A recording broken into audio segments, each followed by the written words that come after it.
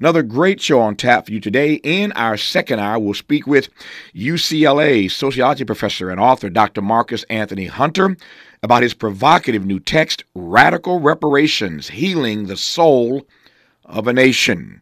I know there's some who think that's oxymoronic, that you can engage in radical reparations and yet heal the soul of this nation. That's his book. We'll talk about it with Marcus Anthony Hunter today in our second hour. In our third hour, Donnell Rawlings joins us to talk about his first stand-up comedy special, A New Day, on Netflix, produced by his longtime friend, some guy named Dave Chappelle.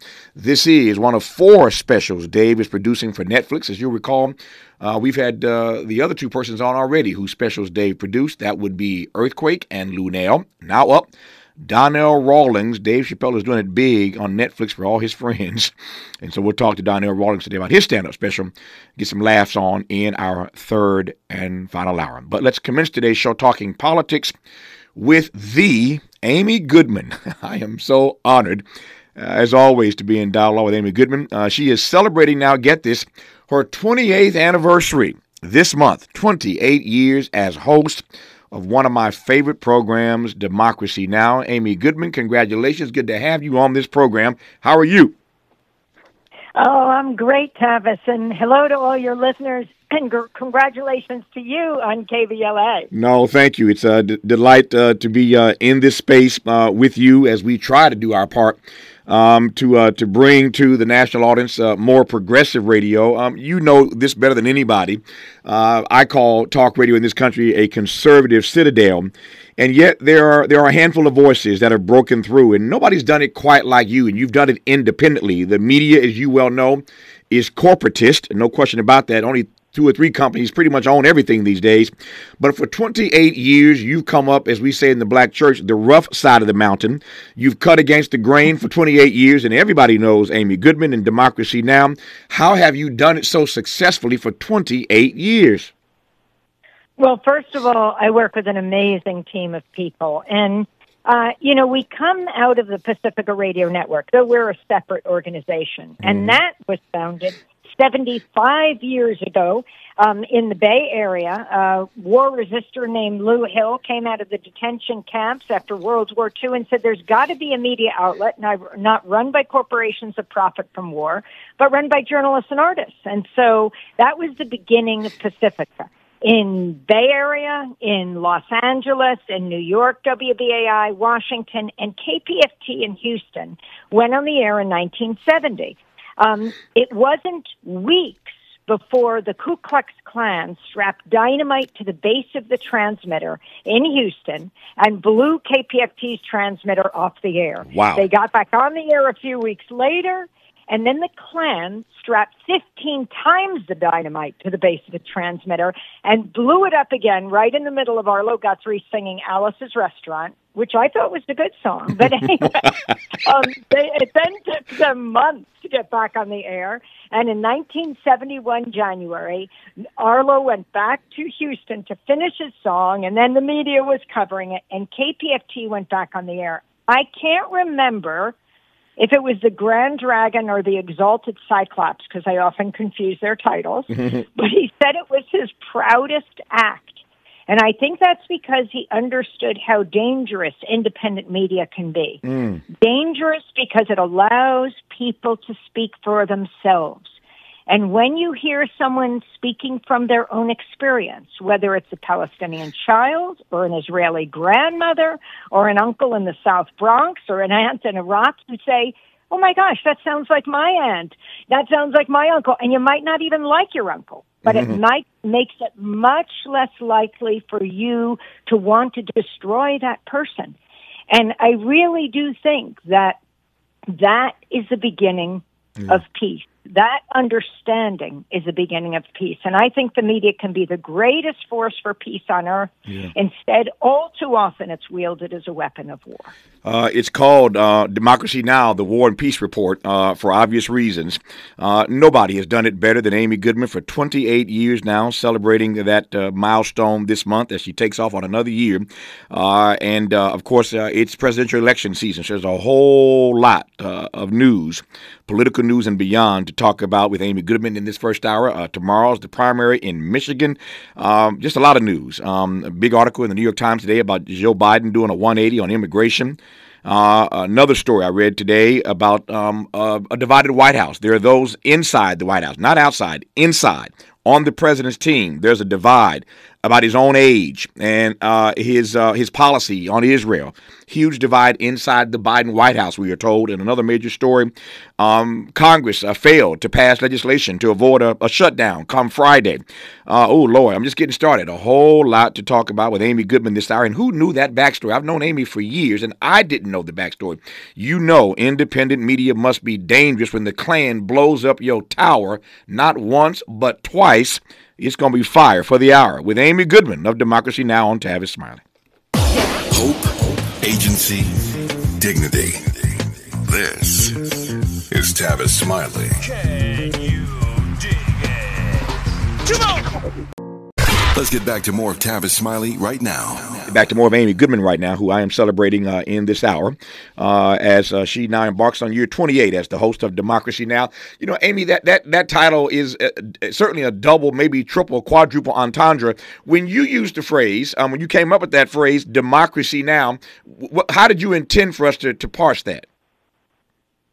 I mean, I think it is a demand, and I think it is that media is the most important agent or the most important force for Democracy Now! To have a free and open media.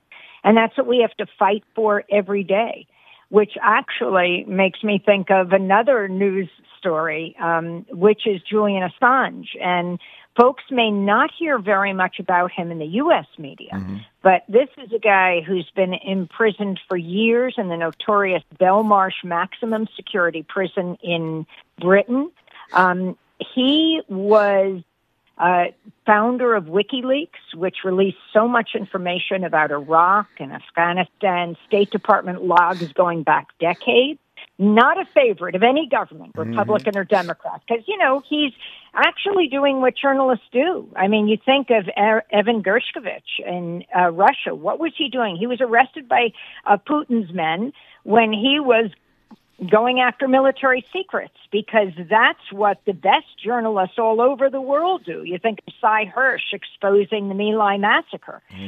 Governments don't like this, but that's our role as journalists, is to go to where the silence is. So you have Julian Assange. He is arrested by the British government, not for something he did in Britain, but because the U.S. wants to extradite him to the United States, where he would be tried, and if found guilty, he faces 175 years in prison. 2 weeks ago, the Australian government, he's Australian, the parliament, passed a resolution across the political spectrum. Nothing united them, and they're divided like they are in the United States, like Julian Assange, saying, you must free this man. He has spent years behind bars, at least 4 years in Belmarsh, and before that, Ecuador granted him political asylum, but he could only make it as far in London to the Ecuadorian embassy, where he lived for like 7 years. I interviewed him a number of times. You're cramped up in this tiny embassy. So he has been basically in detention for well over a decade. But it's not about Julian. It is about a free press. And we have covered this story for years, and President Biden, when he was vice president, called him a high-tech terrorist because he released documents. Now, what's an example of those documents? You know, video and paper. In 2007, a group of men in Iraqis, were walking, and a U.S. Apache helicopter flew overhead an area in Baghdad called New Baghdad. And they weren't rogue, these soldiers in the helicopter. And we know all this because there was video in the helicopter, not a peace activist on the ground. And you hear the men cursing and screaming. These are these soldiers cursing and laughing. And they call back to base, can we engage? And they open fire on this group of men below. They kill them. One of them is hobbling, crawling away, has been hit. And a van pulls up, a dad with his two kids going to school. He tries to help the men, and they blow up the van.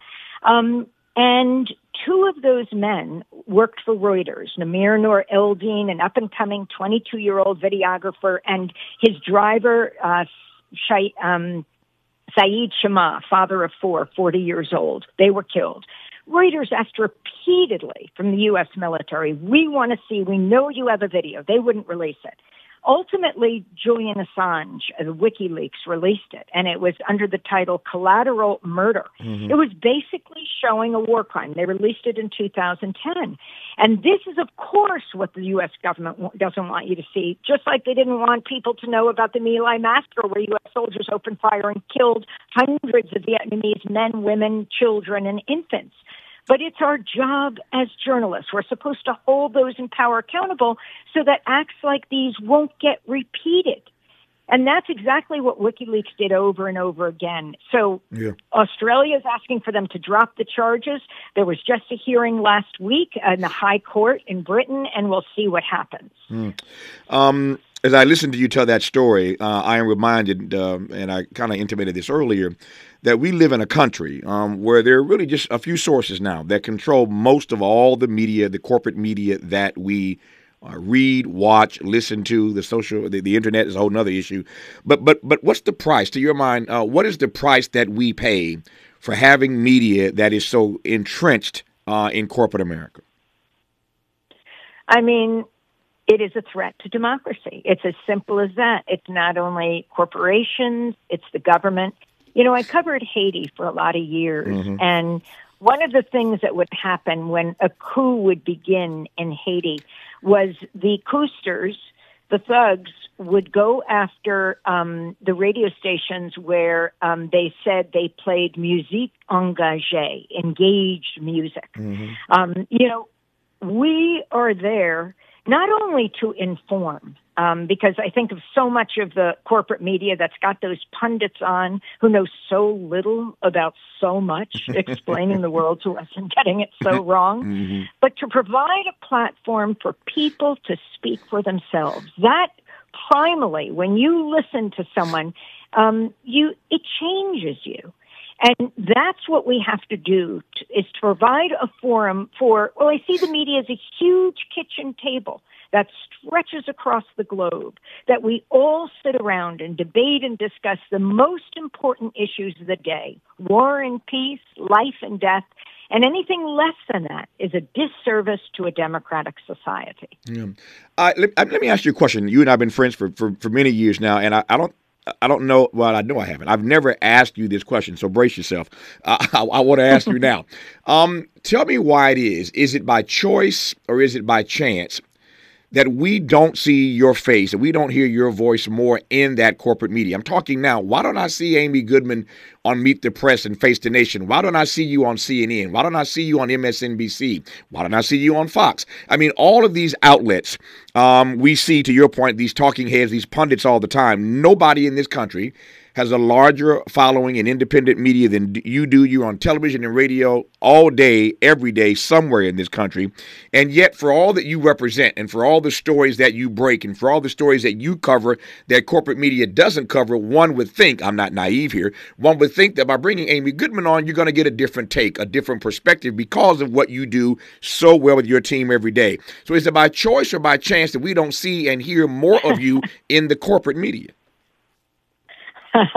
Well, Tavis, I'm not a retired general. I'm not a colonel.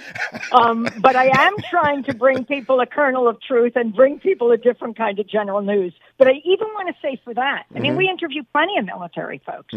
But in the media, when you have a general who is dragging their feet on war, or a colonel who is saying, we really got to question what's happening, you rarely see them as well. And I think what happens in the corporate media is you have this strict divide.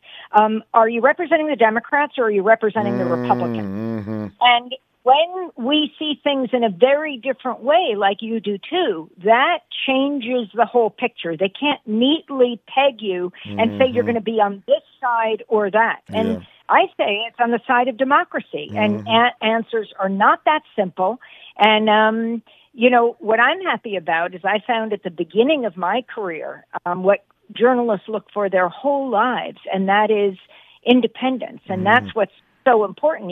Actually, just as we hit our 28th anniversary on February 19th, I didn't say it on February 19th because we were too busy with the news, but I said it with Juan Gonzalez, who's been doing it with me for 28 years, and that's also a great honor.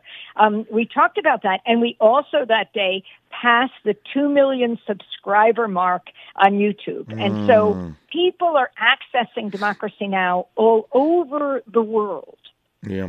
No, it's an amazing journey. And for those of us who are in the independent lane with you, trust and believe. I know this is not a cakewalk. It is not easy. It's a challenge every single day for funding and for access and for opportunity. It is not easy. But again, I celebrate Amy Goodman on this program and in this hour as we're heard across the country because nobody has done it quite like Amy has done it and does it every single day, bringing us a different perspective that we don't hear elsewhere. Let me. I'm watching my clock here. Let me move now and cover some topics, some political trending topics that I want to get your take on.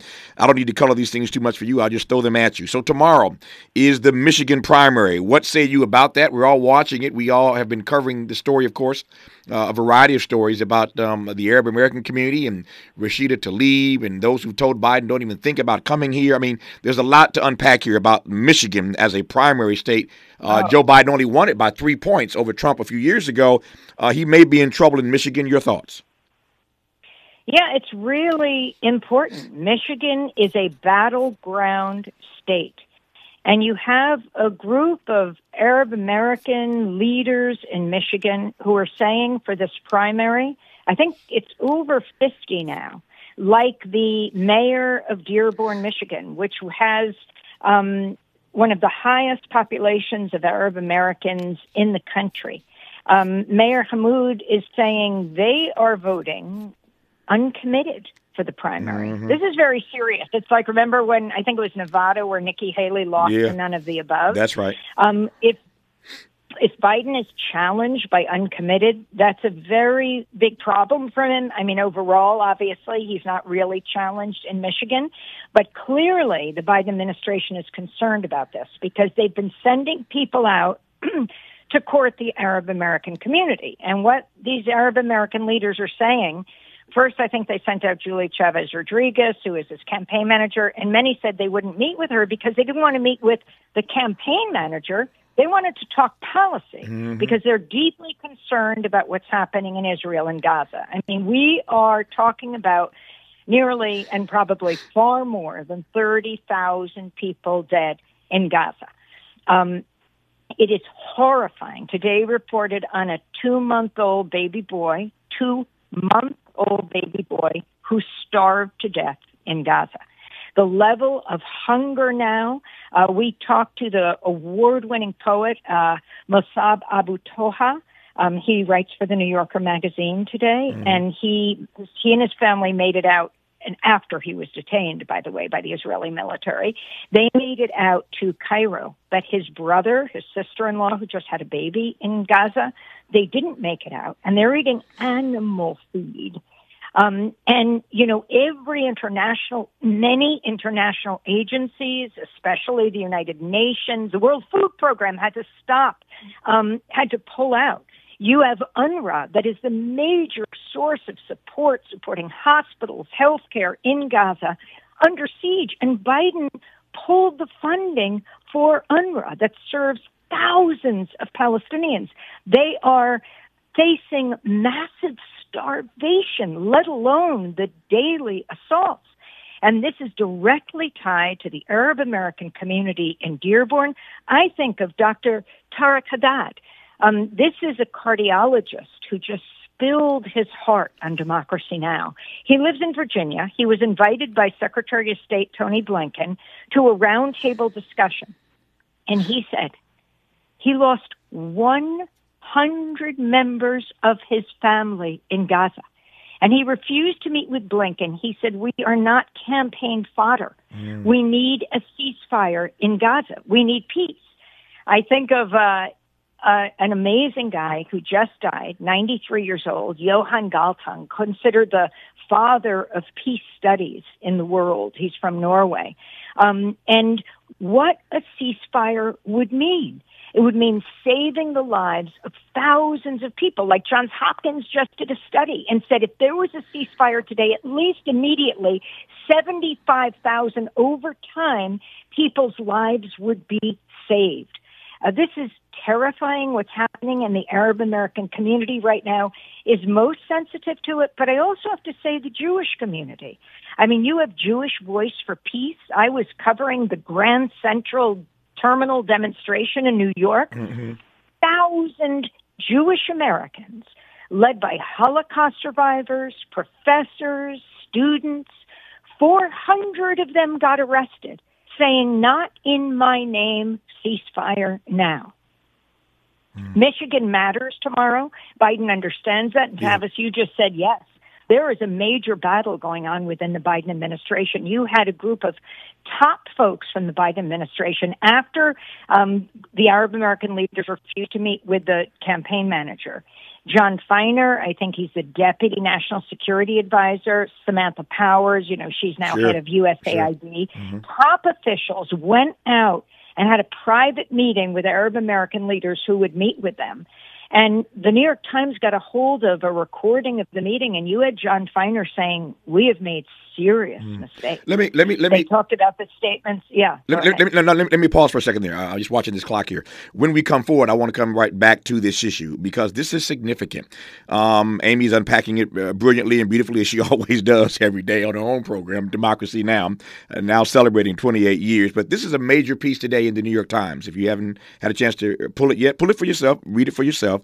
But there is a divide in the White House, we are told, among the president's team, amongst his team, about two issues. One, about his Israel policy and about his age. I mean, so we in the media, corporate or independent, talk about these issues every day. The president's age and his policy in Israel.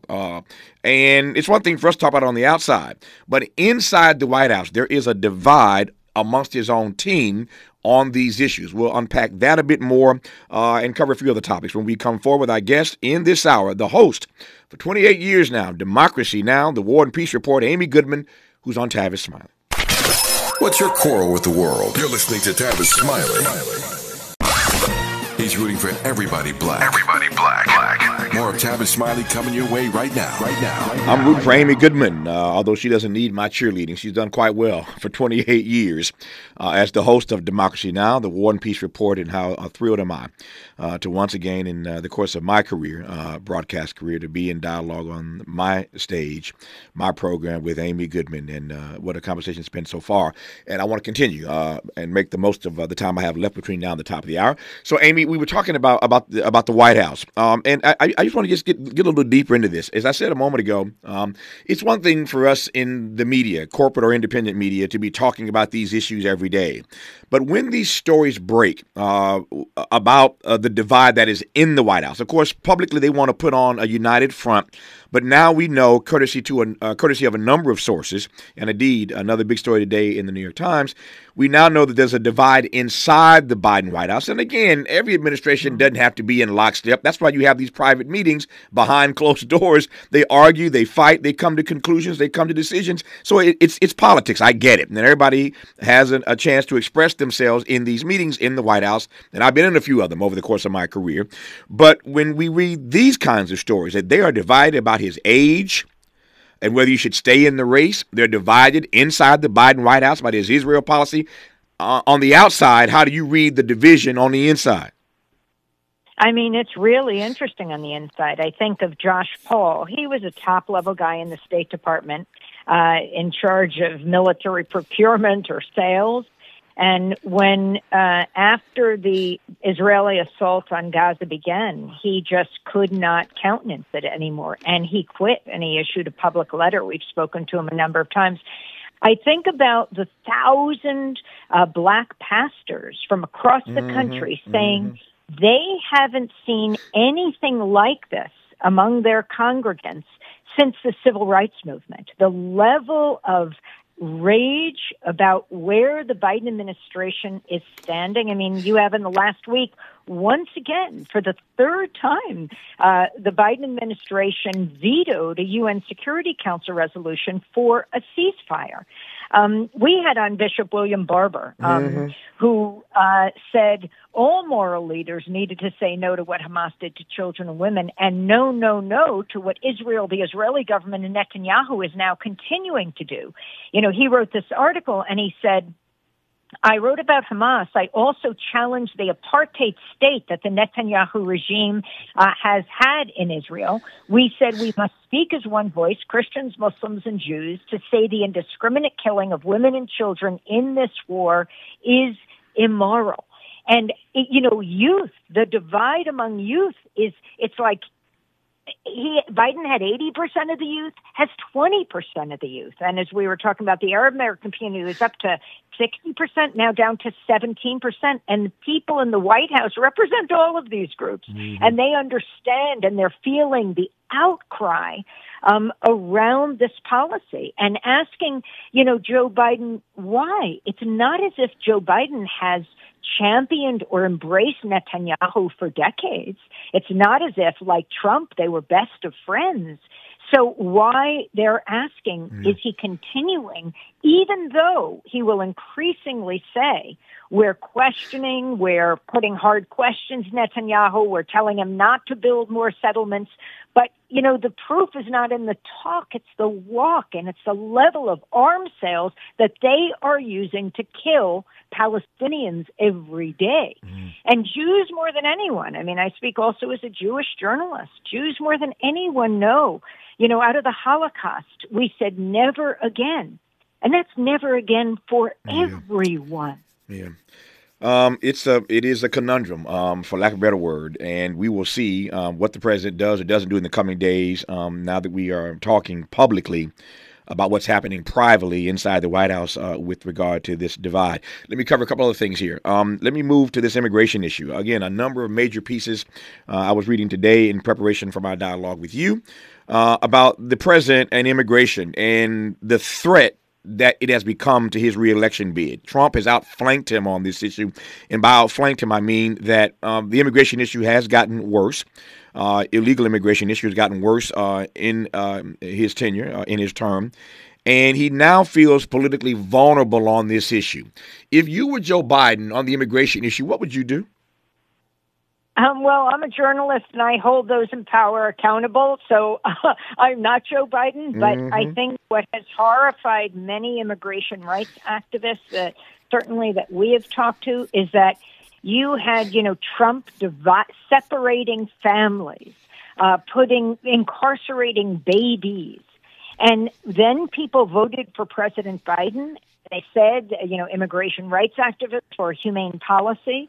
And in order for Biden to get past the billions he wants to send to Ukraine and to Israel, the Republicans insisted on militarizing the border even further. And so there were negotiations that went on in the Senate, and they agreed, the Democrats and the Republicans, to the horror of many immigrant rights activists, agreed on a much more militarized border. And then because Trump saw there was some level of bipartisanship, he told House Speaker Johnson, whatever you do, do not accept this. And so it was a Republican plan that the Democrats embraced, and then Trump vetoed it. And so you have this crazy situation right now. And who are victimized? It's people who are seeking sanctuary in this country, why our country was founded. And they are really at the target end of U.S. policy, whether it's Republican or Democrat. It's a very serious issue. We also just interviewed Darlene Joseph, who is head of the Haitian Bridge Alliance out of California. She was in Washington because you remember those famous pictures at Del Rio where you had the Border Patrol on the horseback rain meeting the Haitians near the Del Rio Bridge. Sure. They're suing right now, and they're demanding to stop the deportations in a very dangerous situation and for what's happened to them at the border. I mean, we have to have a very serious bipartisan look at why people come to this country, and it comes from a good portion of it U.S. foreign policy in places like Guatemala and Honduras, where many immigrants come from, because the U.S. has supported these regimes over the years that engaged in massacres, that engaged in genocide, and people flee. And people also follow the money. And when the money is going to the United States, we allow the money to come in here. Trade with Mexico is enormous, right? Allow the money to come in. But when people follow their money, we bring down the gates. Yeah. No, it is the president's in a pickle on this issue. In some regards of his own doing, and to your brilliant analysis, in some regards because of the way Republicans have boxed him in. But he is clearly vulnerable on this immigration issue, and how he moves in the coming days, we shall see. When we come forward with our guest, Amy Goodman, now celebrating 28 years as host of Democracy Now!, the War and Peace Report, the Congress failed to pass legislation that would avert a government shutdown on Friday. So here we are once again. Every few months, we kick this can down the road, and here we are all this week. Today's Monday, and so all week long, this will be the story. Will the government shut down once again on Friday? We shall see, but we'll get Amy's take on that, and then we'll close our program in this hour, I should say, with our conversation. Not our program. I still got 2 hours to go. We'll close this hour with Amy Goodman talking about a person that we both regard as a friend, a very, very dear friend of mine, who is being memorialized this Friday. Indeed, over the weekend, I received an award named for him, a major award that bears his name. I was the recipient of that award this weekend, and he is being memorialized this Friday. And I want to close our program in tribute to him. We'll talk about him when we come forward with Amy Goodman on Tavis Smiley. Interrogating and unpacking. That's what we do around here. You're listening to Tavis Smiley. More honesty than you can handle. More empowerment than you can imagine. You're tuned in to Tavis Smiley. This Friday, we will memorialize our dear friend and brother, Harry Belafonte, who passed, as you know, some time ago, but a major memorial in New York City this Friday at the Riverside Church. I've been there so many times, probably not as many times as Amy Goodman, because she's based in New York City. I've spoken in that facility many times and attended many programs. Riverside is the place. And this Friday, we will memorialize our friend and brother, Harry Belafonte. We'll get to that in a moment. Before we close our hour with Amy talking about Harry Belafonte, Amy, your thoughts on this notion, at least as we sit right now, that there could be another government shutdown on Friday? Well, first of all, it's wonderful to hear Harry's voice. Oh, my goodness, as he would have turned 97 on Friday. And I'm thrilled to hear you're going to be there, because I'm going to be there, too. I'll get to see you, Tavis, at Riverside Church, where Dr. King gave that famous address a year to the day before he was assassinated. You know about it. You wrote books about it. But, you know, it's why he opposed the war in Vietnam. And Harry Belafonte, I'll just say government closure, biggest problem for people at the bottom. That's who always suffers, right? If you have government closure, you don't have the president, you don't have the House Speaker losing their jobs. But what happens is people get laid off, and it's a very serious issue. And it's about time people at the top and people in Congress understand what that means. Even for people to live in fear leading up to that moment is unacceptable, that they might not be able to feed their families. No, it's... But on the issue of Harry, hold that thought. 1 second, Amy. Let me do this one more time, and I promise we'll close with your thoughts, which I'm anxious to hear. You spent some good time with Harry over the years, and so have I. And I want to just close our program in this hour, at least, in tribute to Harry Belafonte. We'll do that with Amy Goodman when we come forward on Tavis Smiley. For all the freedom-loving folk, this is Tavis Smiley. I feel like freedom. Helping to make you the most knowledgeable person in your circle of friends. This is Tavis Smiley. This Friday would be Harry Belafonte's 97th birthday, and there is a major memorial to him taking place in New York City at the Riverside Church on the Upper West Side, celebrating the life and legacy of Mr. B, as I called him for many decades. Amy Goodman, your thoughts about our friend Harry Belafonte? Amy, can you hear me? Amy. I hear you. There you go. Oh, my gosh. I mean, for people who don't know, you know, we're coming into the Oscars soon. Harry Belafonte's 1956 album, Calypso, made him the first artist in history to sell more than 1 million LPs. won both a Tony and Emmy, awarded the National Medal of Arts, but it is his involvement with civil rights activism, his close friendship with Dr. King. I think he said he talked to him once. He met him every day. Mm-hmm. And I used to say to Harry, I used to say to Mr. B, if you ever forget any of those conversations, just apply under the Freedom of Information Act to the FBI. I bet they have transcripts. That's funny, and it's funny because it's probably true. I'm sure they do have the transcripts. What do you make of his unwavering, unapologetic advent into advocacy, into engaging in the civil rights movement? They're at a time when many artists, and even today, and people have a right to self-determination. There are artists who want to just be artists. They don't want to engage and involve themselves with the politics of the day. I call Mr. B a citizen artist. I always called him that. He was a citizen artist. And again, people have the right to self-determination, but he was so bold about it, Amy. You're right. Mr. B stands for bold and brave. He was friends with Paul Robeson, Eleanor Roosevelt, Sidney Poitier, Kennedy, Marlon Brando, Nelson Mandela, Fidel Castro, Tony Bennett, Bill Clinton. He ran the gamut, and everyone loved him and I think feared him because he was just unwavering because he lived it. He lived the discrimination right. He would be invited into the greatest venues to sing, but not be allowed to stay there. So he knew it personally, but it wasn't just because it was personal. He felt the pain of people who suffered for so long, and he was not, at the end of his life, he was going into prisons. He was working with people who were incarcerated. Every fiber of his soul was about being a humanitarian. Yeah. There's a great organization here in L.A. called Second Call, and run by a brilliant brother named Skip.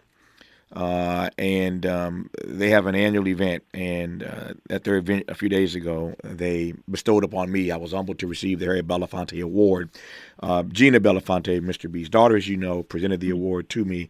So it's a great honor to receive anything that bears his name, and I can just only hope and pray that in my lifetime we honor his legacy by doing what you do every day, and that is speaking truth to power, and for that matter, to the powerless. As you celebrate your 28th anniversary this month, hosting Democracy Now!, the War and Peace Report, what are you recommitting yourself to for the years to come, Amy Goodman? Committing ourselves to being a platform for people who so often go unheard. When we talk about the death penalty, to go behind the bars that are behind the bars and hear from people on death row. When we talk about criminal justice or injustice, to hear from people on both sides of the bars, and to have a global platform for people to speak to each other across the planet. It's to make the world smaller because we're all in this together. Yeah, we are in it together. And we'll leave it there for now. I am always, as I said an hour ago now, delighted to be in dialogue. Congratulations on your Harry Belafonte Award. Oh no, God, you are too kind, Amy. I love you, and I deeply appreciate you. Congratulations on your 20th anniversary. I know there are many, many more years of your great work in front of you. Give my best to Juan, and I'll see you soon, Amy. All the best to you. Thank you. See you soon, Tavis. Amy Bye-bye. Goodman on Tavis Smiley. 2 more great hours in front of us. Stay tuned.